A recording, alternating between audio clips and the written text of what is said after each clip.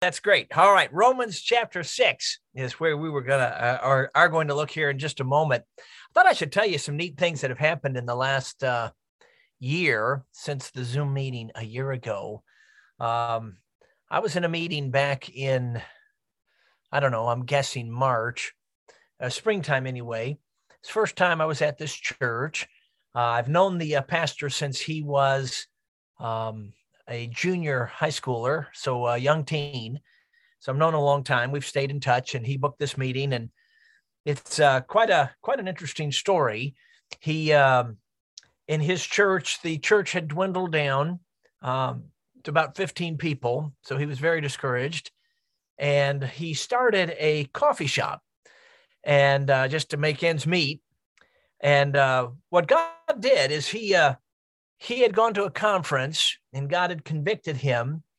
He's very open and honest about it, so I'll just tell you what he said. He got convicted, and he came home, and he confessed to his wife that he was a porn addict. But he got right with God, and God freed him. His wife literally did not touch him for 3 months. But then she saw, wow, he is serious. He's on course. And God began to work in her heart.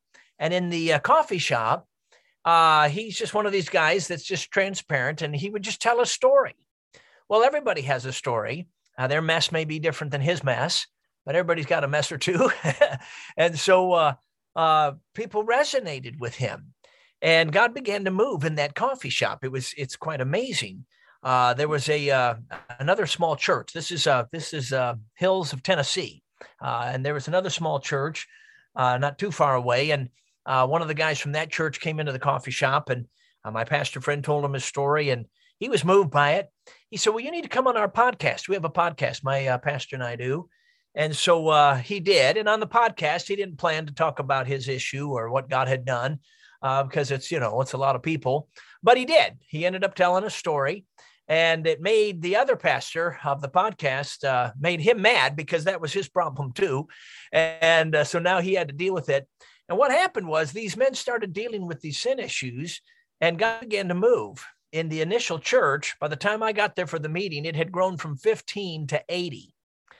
And a lot of that was rescue, not necessarily down and outers, but people who need rescue. Everybody needs rescue. And it was very apparent to me that I had stepped into a revival atmosphere. And it had been going on before I got there. There's so much more to the story, but it was a very encouraging time. And the final night, God breathed on us in a very special way in an after meeting.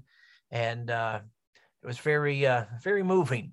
I was in another meeting a couple of months later, I think in May, up in the state of Washington. So the west coast of the United States. And the two churches there that were already being blessed of God.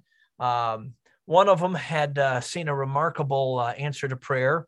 One of the men had gotten COVID, and he had gotten it seriously, as some do. And he was in a coma, in fact, and the doctors did not expect him to come out of it. But God answered their prayer, and he did. And there's more to that story. But in fact, he says, I'm just telling you what he says. He says Jesus came to his room and healed him. And this is a sane deacon in this church for years. I believe the Lord did. And at any rate, the churches, those two churches began to see God move in a very special way. One of the churches, this is both of them in Washington. There's two churches that work together. They meet all day. So they meet Sunday morning and they don't go home until Sunday night. It's just all day. And it only started happening 6 months prior to that. The presence of God was felt. And so it was a second revival atmosphere that I walked into last year. And so just thought I'd pass that along. God's moving. There's little stirrings here and there, some little showers. We want obviously more, but I praise the Lord for that. Another move of God on the coast of Maine this fall. Very, very sweet. And so we need to see a lot more, but somebody's praying somewhere, because occasionally you step in and you're aware that, wow, God's doing something here, and it's very, very special. So Romans chapter 6 is where we're going to look right now. And obviously, this is a chapter that we've touched on before, but I want to look at some components that I have not really focused on. I've mentioned these before, but never really dealt with them in the detail that we're going to today. So I hope you have your Bible. If you don't have one, maybe you can go grab one so that occasionally I'm going to refer to a phrase, and I think it will help you to see that phrase with your own eyes. So to begin with, let's go to Romans 6 and verse 6. Knowing this, that our old man is crucified with him, that the body of sin might be destroyed, that henceforth we should not serve sin. So fascinating verse of scripture. And I want to talk today in this hour. We're going to get to the positive side of this in the next hour. I want to talk about the fallen condition. What are the components of the fallen condition? So let's pray and ask the Lord to give us understanding. Lord, I do pray that you'd be our teacher. Spirit of God, open our eyes. Give us understanding of our human constitution. And Lord, as we get into the next hour, what has been redeemed, what has been changed, how this all affects us, how it all works. And I pray that you would nurture faith and thrill us with the hope of accessing the victory that we just read about in Romans 6:6. And Lord Jesus, I pray that your victory over the world, the flesh, and the devil would be manifest now. And breathe on us, I pray, in Jesus' name, amen. In just a few days, I will be in a meeting in St. Louis. This will be my third time there. It's a young couple I've gotten to know, and they have this church, and they're on a revival journey. If I've ever seen a couple on a revival journey. I remember the first time there, I'd go to the pastor's house, and he and his wife and some of the others there in the church would be there, and they would just ask questions. They were hungry to know what it meant to walk in the Spirit, what it means to be filled with the Spirit, what it means to really know that God is leading and enabling you from the inside out. And the wife especially, a very astute mind and very outgoing personality and incredibly incisive questions. I mean, what I would call deep theological questions. I mean, she just had one right after the other. And so from time to time, she'll write me and she'll ask another question and we'll go back and forth a bit. And it's a joy. I love the hungry heart. But I remember a year or two ago, she asked me, what is the old nature? So we sometimes use that terminology, old nature, new nature. She said, what is the old nature? Now, quite frankly, it's in some ways a difficult question to answer because the Bible never says old nature. Not one time. In fact, the Bible never says new nature. Not one time. One time, the Bible says, by nature, the children of wrath. So there's the negative side. And then one other time on the positive side, then 2 Peter 1:4, it says the divine nature. But it does not say old nature and new nature. But what the Bible does do is spell out the components of what we could call the fallen condition. I'm using the word condition instead of nature because of the confusion that sometimes enters in. The Bible spells out the components of the fallen condition and then the redeemed condition. So in this session, I want to deal with the fallen condition so that we set the stage to revel in the truth next session on the redeemed condition. But in Romans 6:6, there are three players, three components, sometimes like players on in a game, but it's actually two players and a playing field. And that's why I use the term components. But it'll help us to understand the fallen condition so that in the next hour we can get to the changes that take place at salvation and then what constitutes the redeemed condition. So in this hour, let's look at the three components of the fallen condition, this playing field that we're talking about, and these two players, three components of the fallen condition. First of all, it says in the text, knowing this, and by the way, anytime the Bible says something like that, like knowing this, it means you probably don't know this and you need to. So God wants us to know this. And then it says that our old man. So there is the first component. It says our old man is, or literally has been, we might say was, crucified with him. That's, of course, referring to Jesus. Now, what does it mean when it says the old man? If you look up the old man on your Bible app, you'll find that it's used often in the Old Testament talking about an elderly man. That's not what this is talking about in this text here. So there is that usage, just an elderly man. That is used one time in the New Testament that way, just what we might call an older gentleman, an elderly man. I remember I have an uncle named Jim Stoutenburl. He's with the Lord. And when he was in his 70s, he was leading the singing at West Branch, which is one of the camps connected to the Bill Rice Ranch. And he heard one of the teenagers refer to him as an old man. And he said, man, that really shook me. He said, then I got to thinking, well, I guess I am. But at any rate, when we see the word old or the phrase old man in verse 6 here in Romans, it's not talking about an elderly male. So what is it talking about? Well, it says, knowing this, that our old man is or was or has been crucified with him. So in Galatians 2:20, when the Bible says, I am crucified with Christ, it's telling us which part of the I got crucified. It says it's the old man. But we have to ask the question, all right, who is that? Who died? What part of us got killed? Crucifixion is all about death. So when it says the old man got crucified, somebody died. So what is that? Well, physical death is when the soul gets separated from the body. The best I can tell, since you folks have your cameras on and I can see you, physical death is when the soul separates from the body. That hasn't happened to the people I see on the screen. And don't try to do that while we're having the session, by the way. But at any rate, that means we're not talking about physical death because that hasn't happened to any of us yet. We're in this Zoom meeting. We haven't died physically. Well, then what part of us died? Well, physical death is when the soul separates from the body. That hasn't happened. So that means we're not talking about our soul or our body. The only part of us that is left is our human spirit. That's what this phrase is describing. It is the unregenerated human spirit. It's the human spirit prior to salvation. So there's our body. Inside of our body is our soul, our mind, affections, and will, our psyche, our personality. But inside our soul is our spirit. That's the old man. Or for the women in the audience, the old lady. I shouldn't have said that. But at any rate, that is the unregenerated human spirit that is being described here.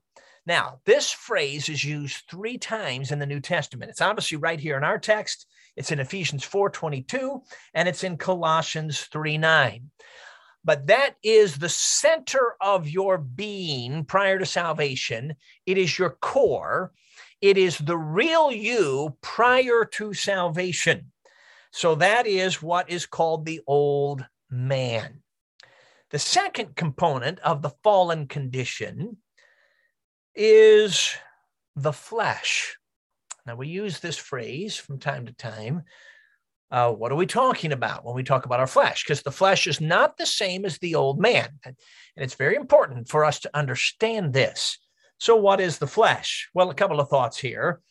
It's the turf, we might say, for the activity of sin. In other words, I used the phrase a moment ago, the playing field for the players. So one of the players is the old man. We'll see another player here in a moment, but the turf or the playing field is the flesh. My wife and I and my son went to a hockey game the other day. It was the University of Michigan.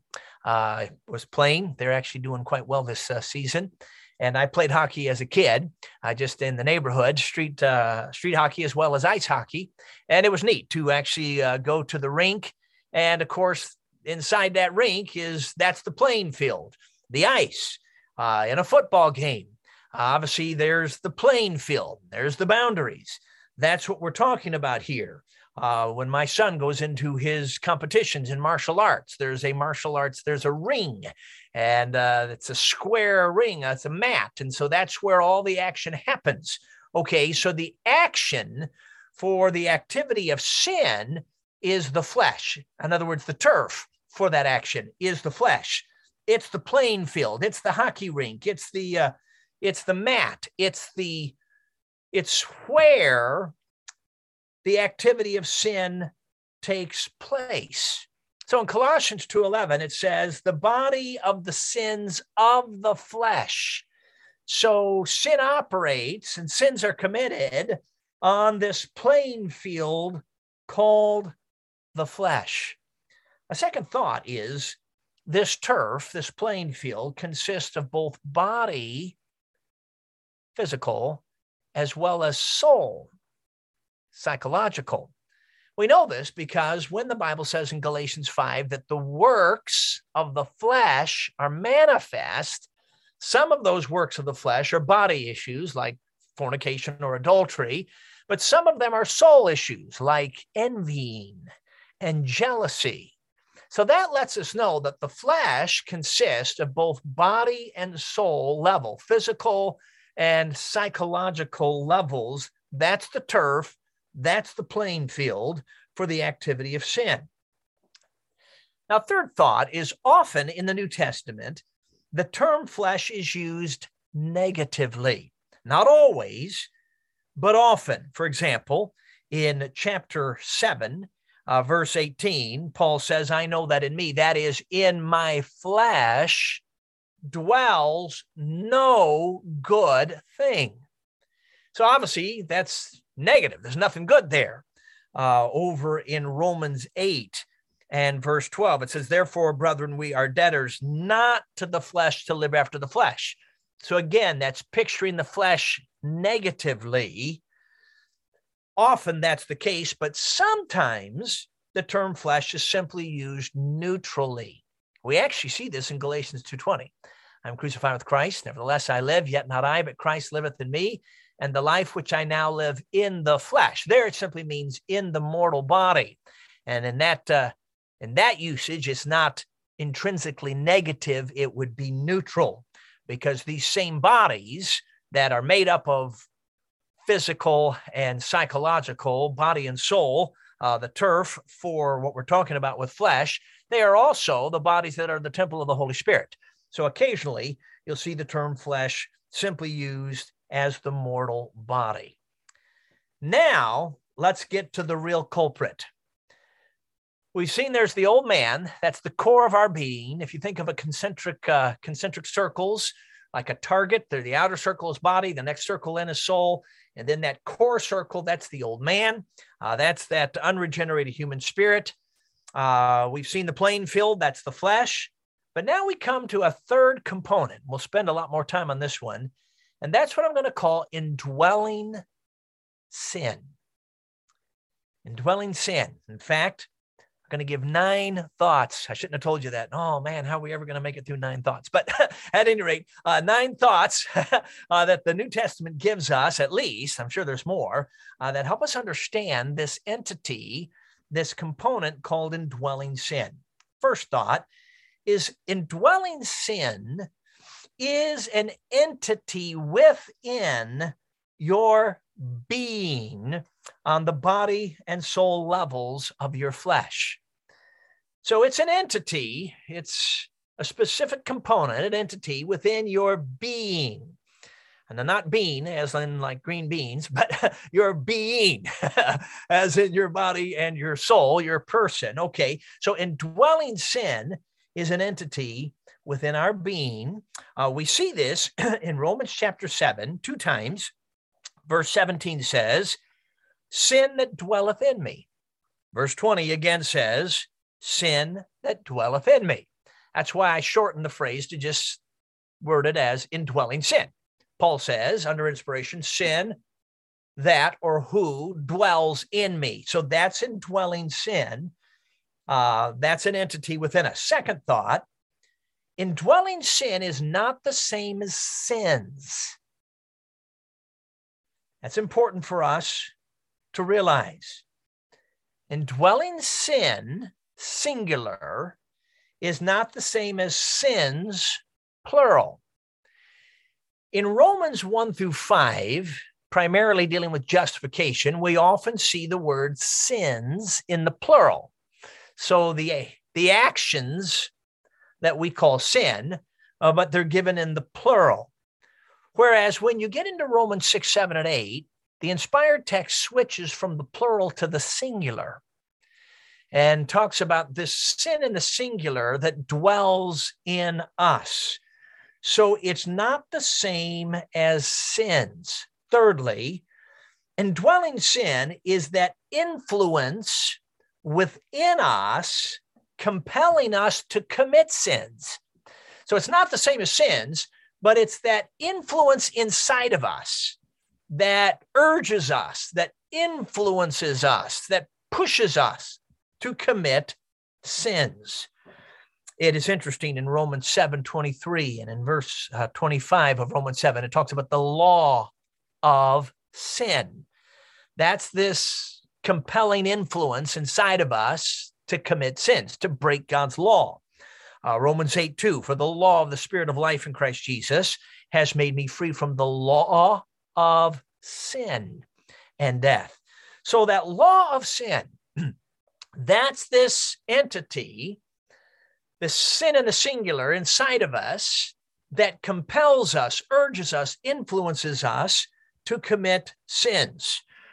So when there is temptation around you and you feel the pull toward that temptation, that's this component inside your being that the Bible calls indwelling sin, sin that dwells in us.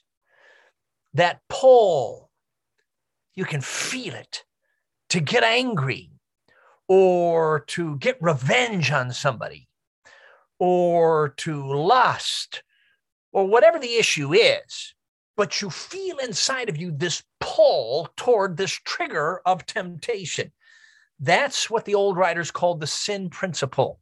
It is this sin that dwells in us. So when the songwriter says, take away our bent to sinning, he's talking about indwelling sin. He's talking about this principle that all of us feel, even in the saved condition. We're going to come to that in the next hour.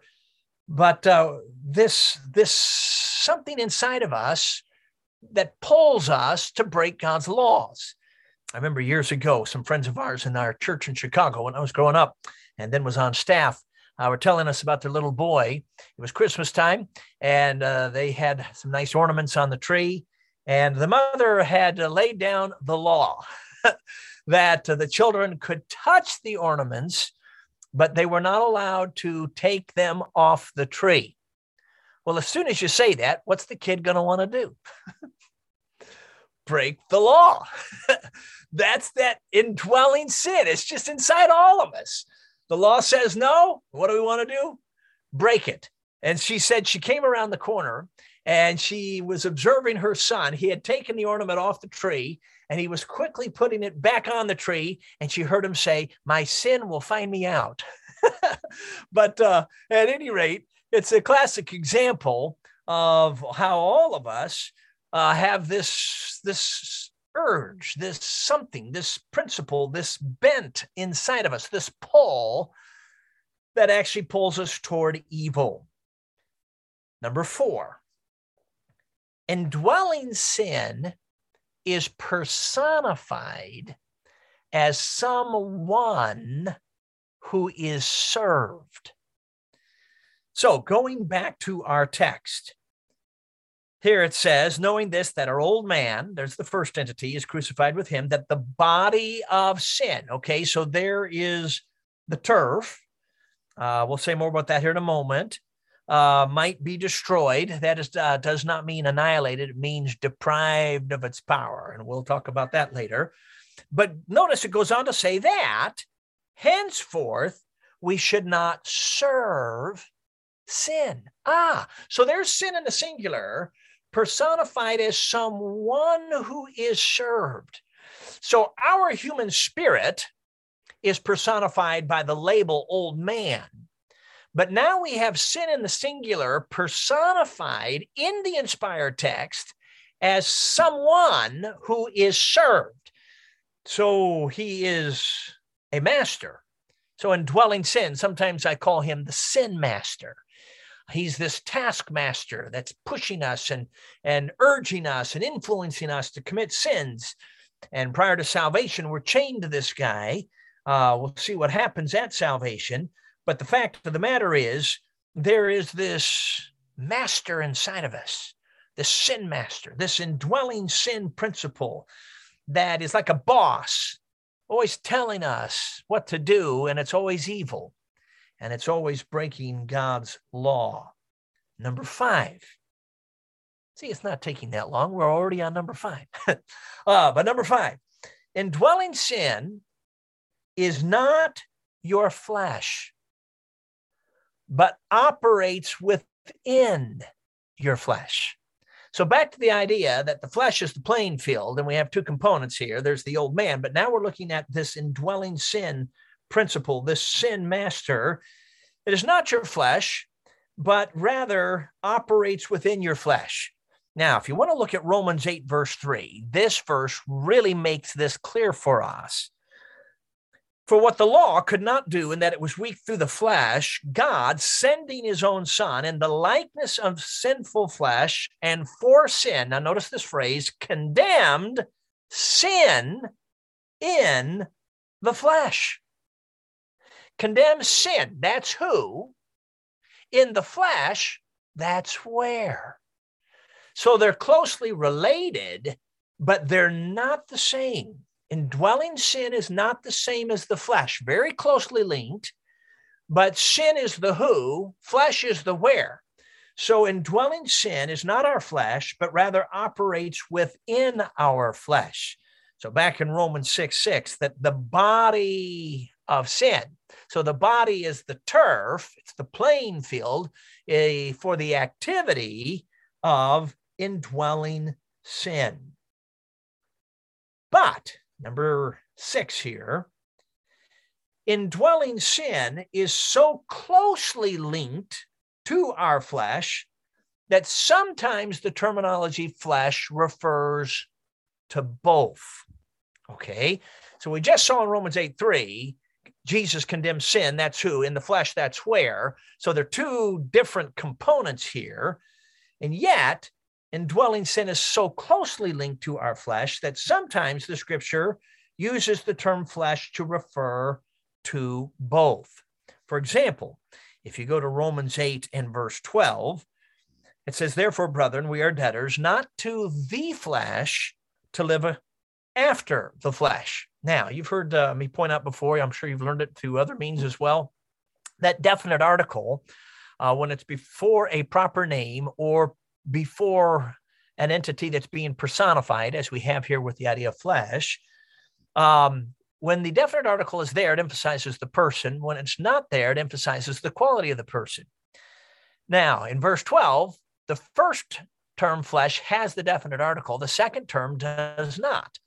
So, brethren, we are debtors not to the flesh, to live after the quality of the flesh. The flesh with the definite article is really emphasizing that link with indwelling sin. But then the quality of the flesh, that's where all of this sinful activity plays out. So, indwelling sin is not the flesh, but operates within our flesh. However, indwelling sin is so closely linked to our flesh that sometimes the term flesh refers to both.